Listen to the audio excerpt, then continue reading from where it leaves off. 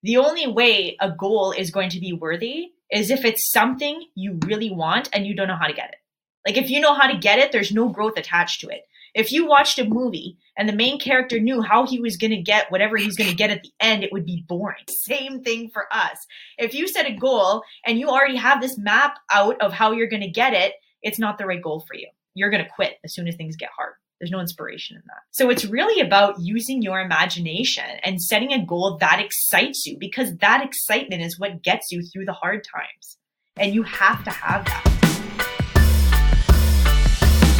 Hello, and welcome to the Happy You're Here podcast. In this show, we talk about tools, techniques, and ideas to help us live more fulfilling lives. In this show, we have Melissa Jirovec, who is a mindset strategist with her Prosperity Unleashed. She helps to motivate individuals and organizations with burning desires to reach their most elusive personal and professional goals. It's kind of hard to wrap up everything that you do into a little summary, so I'm not even going to try. You do have a book that you're co-authoring, that you're coming out with, that we were talking about, called the Wellness Universe Guide to Complete Self-Care, 25 Tools for Stress Relief. And the idea there is that you and 25 other professionals in the wellness and self-improvement and that space have told a little bit about yourself and added tools to this. So that's a very interesting concept, I think, besides just everyone has their own books, but to compile all of that, especially around the idea of stress relief in a time like this, is really important. So thank you for joining us. Pleasure. Let's start off. We'll circle back into some of the other details. I want to ask you a little bit about how you got into Prosperity Unleashed to begin with, where that came from, and maybe some more about what you do with that brand and that business. But let's talk about the book first. How did this come about, and what's your role in the book? Sure. So in my line of work, I set a lot of goals, and that's because in order for me to help people with their goals, I have to be applying all the principles that I'm utilizing. So one of my goals for this year was to be part of a book project. And lo and behold, a week later, I got an opportunity to apply for one. So what was really cool about this collaborative project was that it was a book on the subject of stress, and they wanted 25 people with a different way of working through stress, providing a different tool, people from different disciplines, people from different backgrounds. And they wanted to compile this, and they wanted it to be a quick project. So we all came together by the end of August, and by November 11th, it's going to be out. So it was very quick. We had from like the third week of August to the beginning of September to have our chapter written. Everybody had the chapter written, and the series is actually going to work like that. So right now they just ended the applications for the second book, and it's going to continue that way.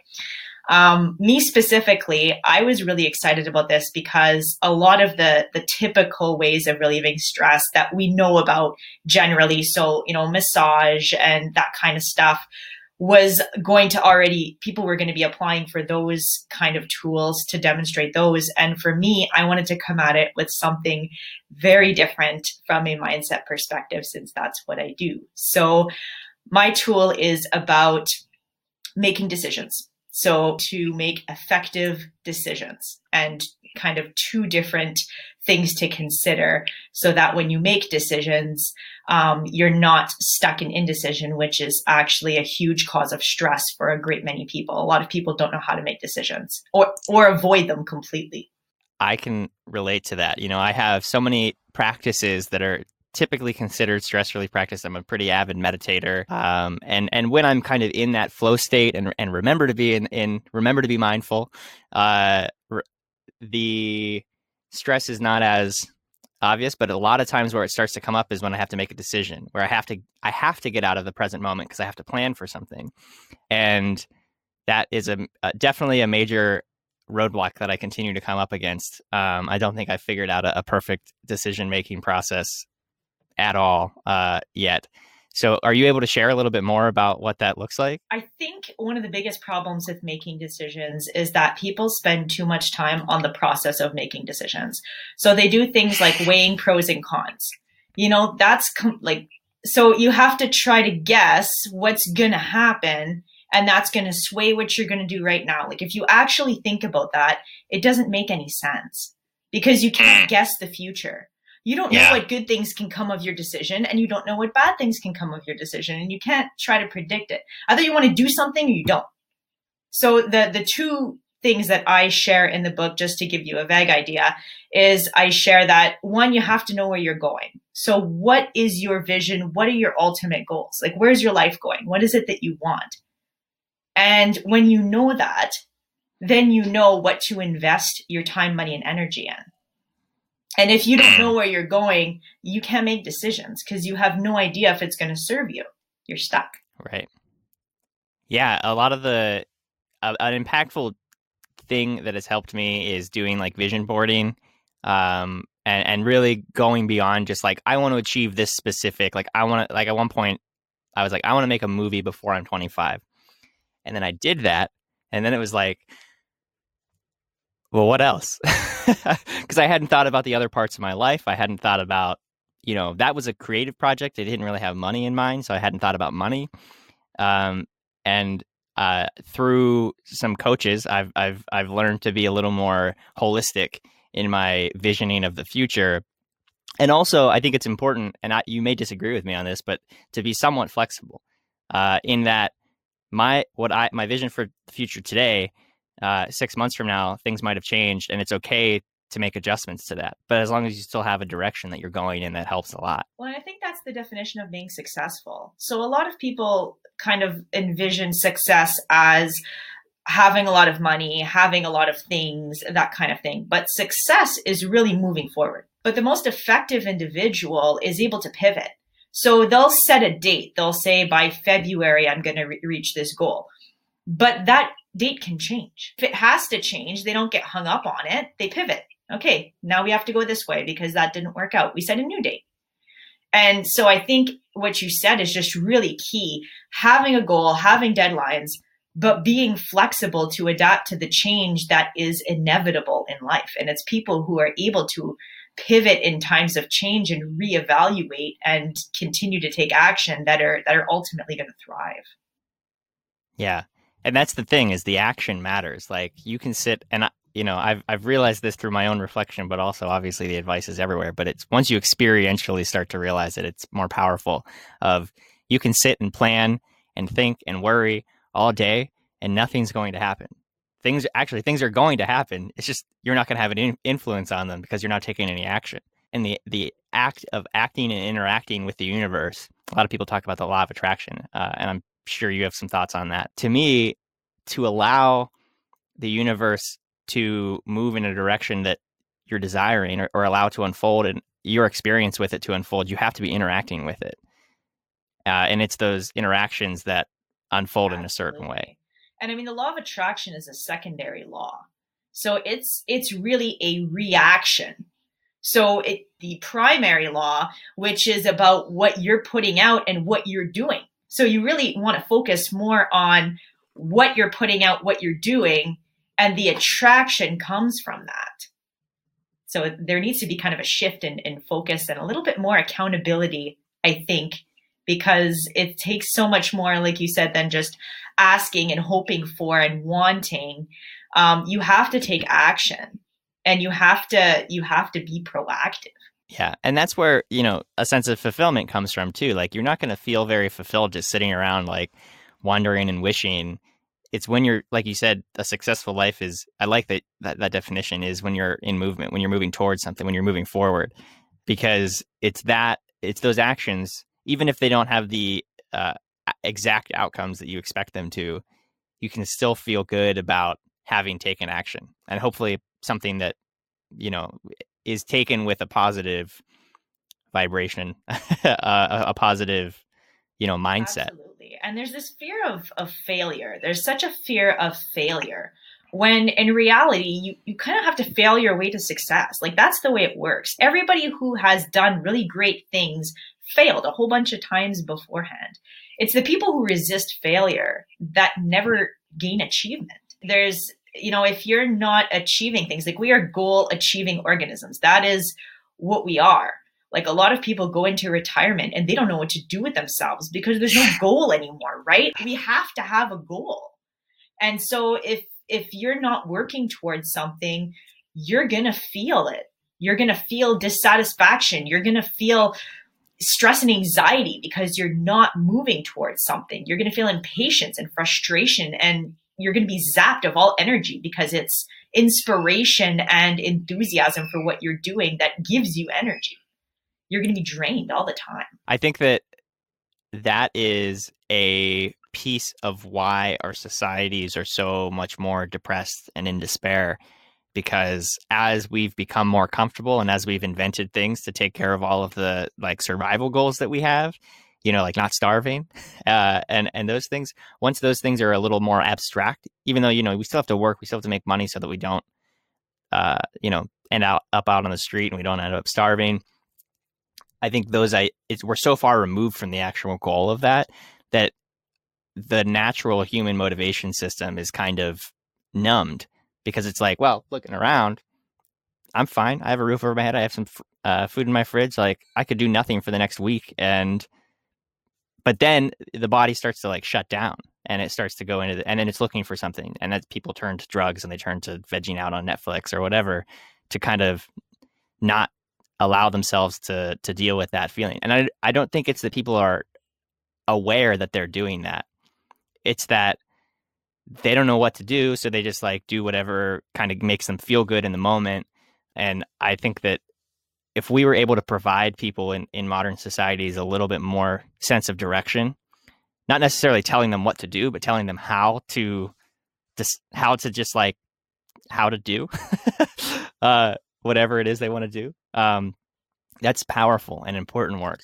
Absolutely. And I kind of shared this on social media recently, but I kind of shared that I'm a firm believer that when an 18-year-old finishes high school, they should go into personal development before doing any other education.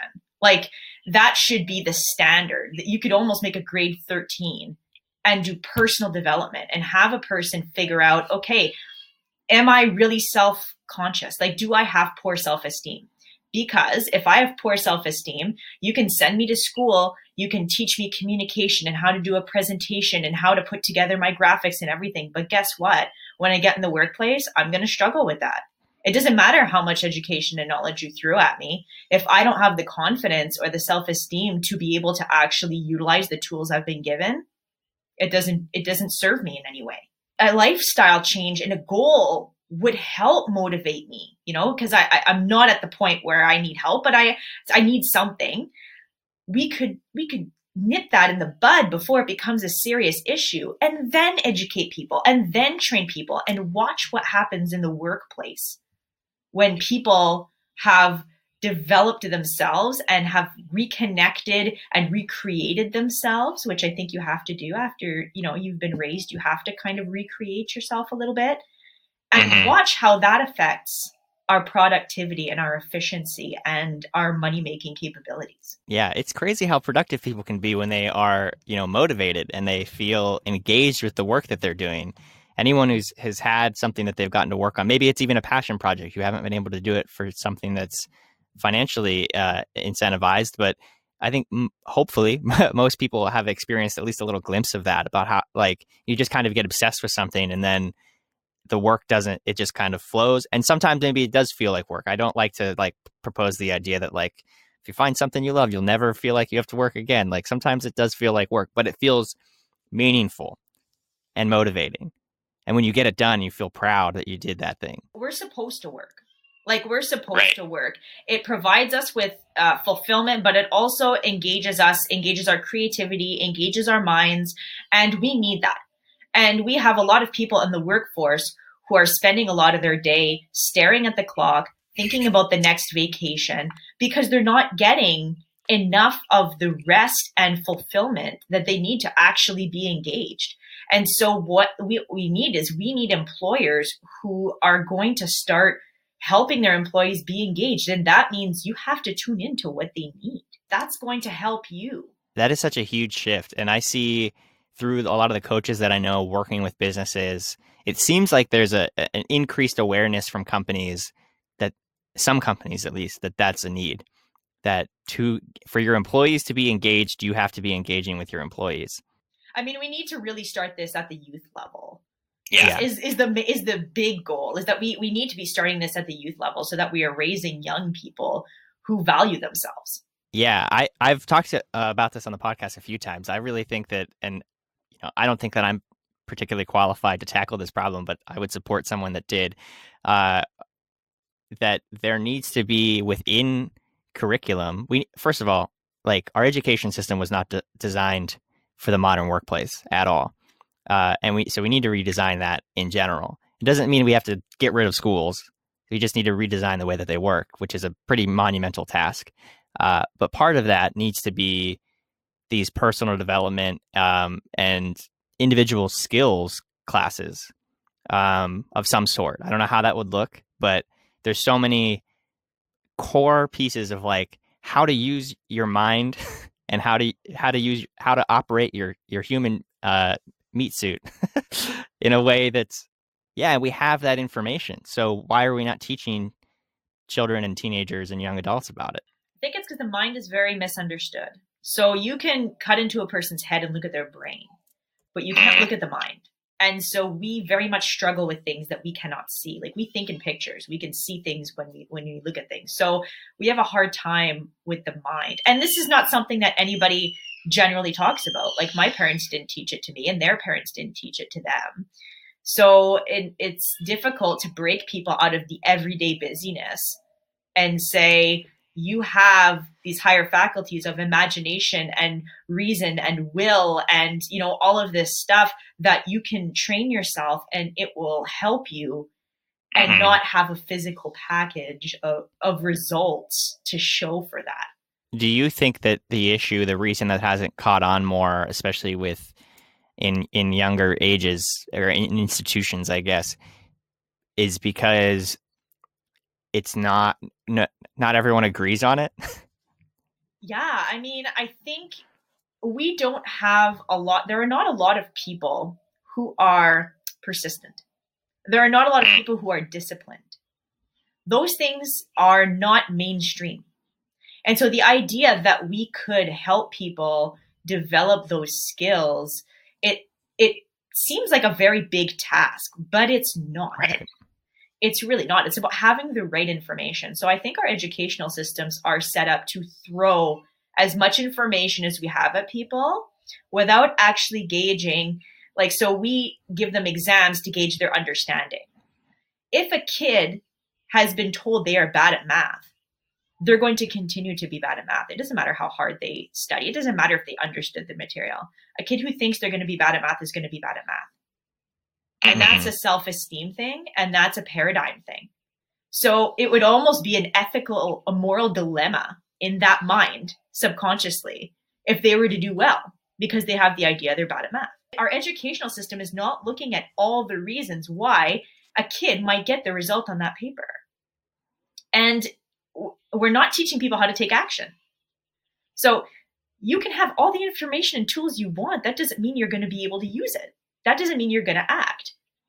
And I think until we address that, we have a bunch of people in the workforce who know all kinds of knowledge, who don't know how to commit to one path. So everybody says, I want to be a jack of all trades. I think that's the best thing right now. And it's like, I think, and this is not the popular opinion, but I think it's because people have a hard time committing to one thing and actually seeing it through to the end. Yeah. I have that problem, and I've become more aware of it only within the last year or two of the people that I hire for specific things are all specialists in something, or at least it's, maybe they haven't done it their whole life, but at least they've spent a year or two perfecting or getting very good at one thing.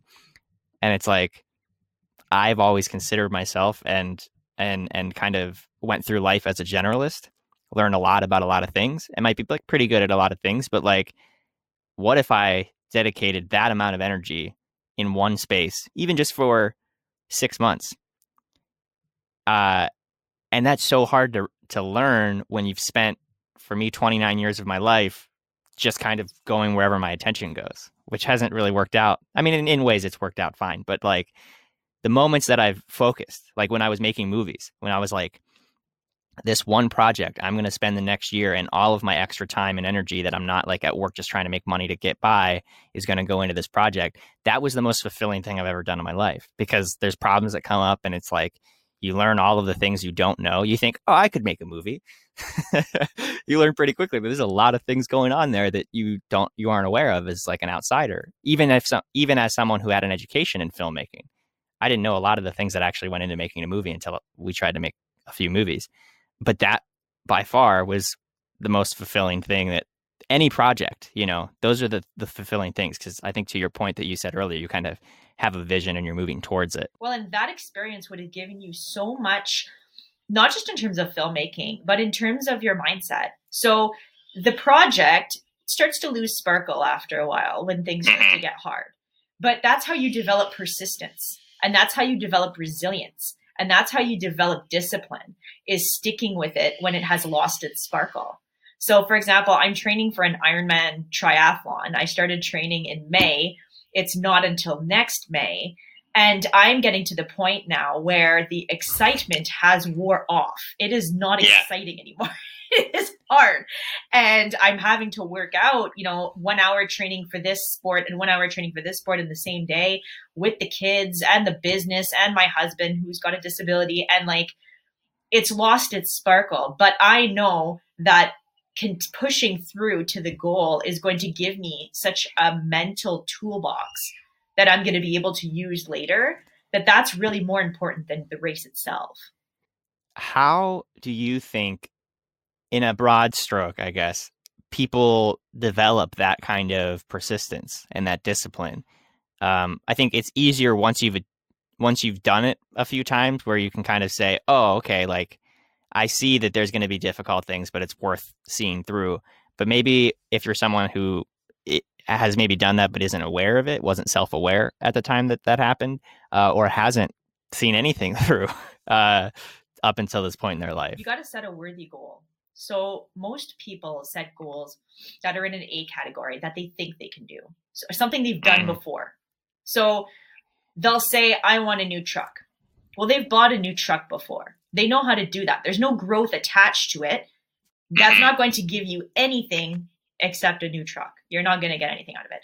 Then they switch to something that they think is within their ability. So they'll say, well, I'd like to buy a new house. I've never done that before. Okay. But once they start looking at the house, it's not what they want. It's what they think they can afford. There's no inspiration in that. The only way a goal is going to be worthy is if it's something you really want and you don't know how to get it.